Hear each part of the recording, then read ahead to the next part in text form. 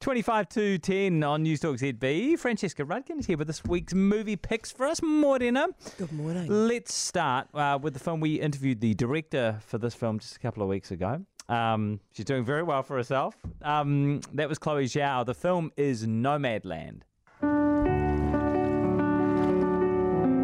of the things I love most about this life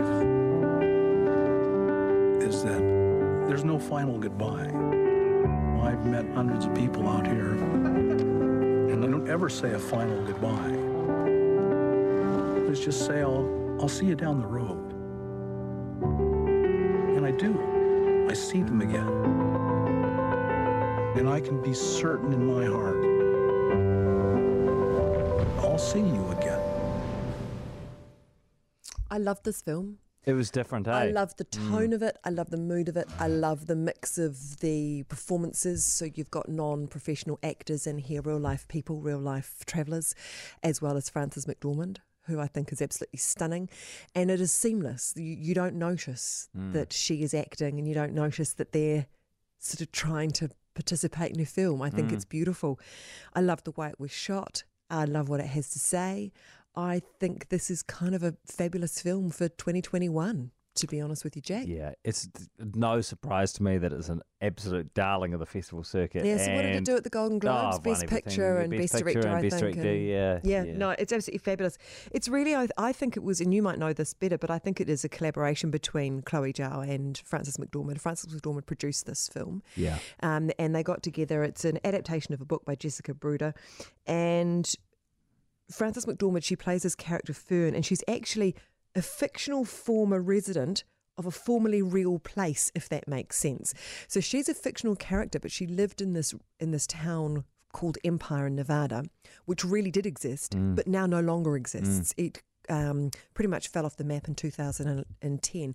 It had been a mining town. There'd been a mine and a factory there, and that corporation had sort of built this town, swimming pools, golf courses and everything, and then it all fell over and everyone lost their jobs and the town, everybody had to leave. There was nothing there. There was no industry. And there is no industry and there's no town. It doesn't exist. And Fern, her husband then passed away of cancer, and then she finds herself in a situation whereby she has no home, she has no job, so she buys a van and she packs up and she joins this other subculture of people who live in their vans and RVs and travel around America and head to work at Amazon at the Christmas time when it's busy, and then in the summer they head to the national parks where they pick up jobs. And I thought she does a really beautiful job of portraying these people, because most of these people, some people have chosen this lifestyle, some people haven't. Most people have suffered a loss of some sort, whether it's someone close to them, whether it's their house, their job, their pension, their health. There is a reason often why they're put into this situation and find themselves on the road. And I think that Chloe presents these people with great strength and resilience and dignity, as well as sort of capturing that more emotional side to their story as well. This to me felt like a film that focused on solitude and friendship and trying to find that balance, right? That having been able to be okay with being on your own, but at the same time that the magic of connectiveness that Fern experiences when she's travelling around, but she also has to learn to be able to live in solitude and get on and look after herself. And I think that's what I loved about her character, is even though there's a moment where you can tell at first she's not ashamed, but she's aware that other people aren't quite too sure how to deal with her situation. She's and a great line about it, eh? She says, I'm not homeless, I'm just houseless. Yeah. Exactly. But at the same time, you also see her, I think, potentially living her life in a way that she wasn't able to before. Yeah. And so she comes into that. Look, I thoroughly enjoyed this. I think it's an incredible meditation on life at the moment. And of course, it looks at all sorts of things. There's this undercurrent there about, collapsing house prices. A lot of these people are middle class, middle age, finding themselves in the situation. So it says an awful lot about sort of society and where we're at as well. I loved it. I think Frances McDormand was fantastic in it. Great. That's Nomadland. Yeah, I totally agree. I thought it was an incredible film. That's Nomadland. So if you have the opportunity, make sure you go and see it. Let's have a listen to something a little bit different. This is Judas and the Black Messiah. The Black Panthers are forming a rainbow coalition of oppressed brothers and sisters of every color. Their aim is to sow hatred and inspire terror. I will learn all that I can. I will learn all These ain't no terrorists. You can murder a liberator, but you can't murder liberation. You can murder a revolutionary, but you can't murder revolution. And you can murder a freedom fighter, but you can't murder freedom.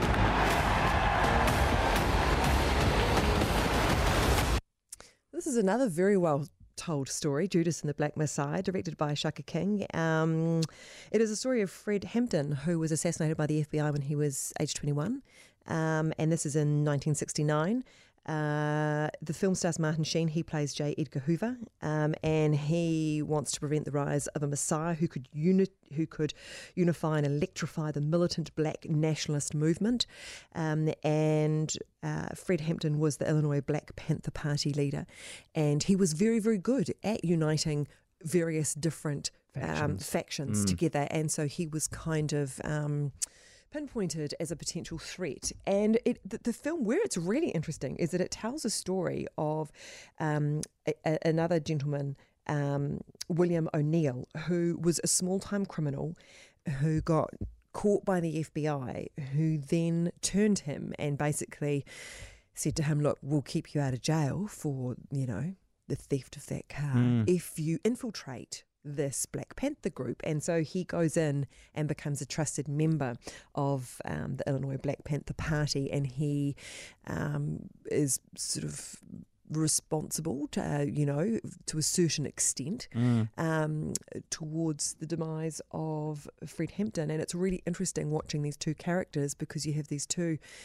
Black Americans, one who really is kind of cowardly and doing things for his own self-preservation, bless you, Jack, and the other one who is just this charismatic leader who who sort of deeply understands what his fate will be, but is doing everything he possibly can to do what he thinks is the right thing. So the play between the two of them is really fascinating, and there's a lot of real life footage in here. I think it's been put together very, very well. It tells a fascinating and pretty distressing story. Okay, that's Judas and the Black Messiah. And very quickly, just tell us about Gaza. Yeah, look, Gaza's a 2019 documentary which is finally being released here on the big screen. It's a snapshot of life in Gaza. Of course, that tiny, tiny strip of land bordered by Israel and Egypt. And this documentary captures sort of the day-to-day life of people who live there when those borders are shut, when those two entries and exits to the country are shut. So the country's under a blockade. A real range of people here are looked at, from young kids to young men who just have no future and no jobs, to older folk who have pretty much had to sell up their lives in order to live. It looks at the rolling electricity cuts, the fact there's no food and no water. I mean, these people are incredible the way they carry on. And I liked the fact that it was very much a portrait of the people who live there. There is a bit of politics involved, obviously. There can't not be. In a way, I would have liked, there's a comment one of the elderly gentlemen makes about Hamas and how damaging they've been. It would have been nice to have heard a little bit more about their political views. The democratically elected, of course. But at this stage, it was just amazing to kind of go behind the blockade and see the reality. Yeah. Okay, cool. That's Gaza. I will like that. You'll really enjoy it. Beautifully shot, but really it's about the people, that film. Okay.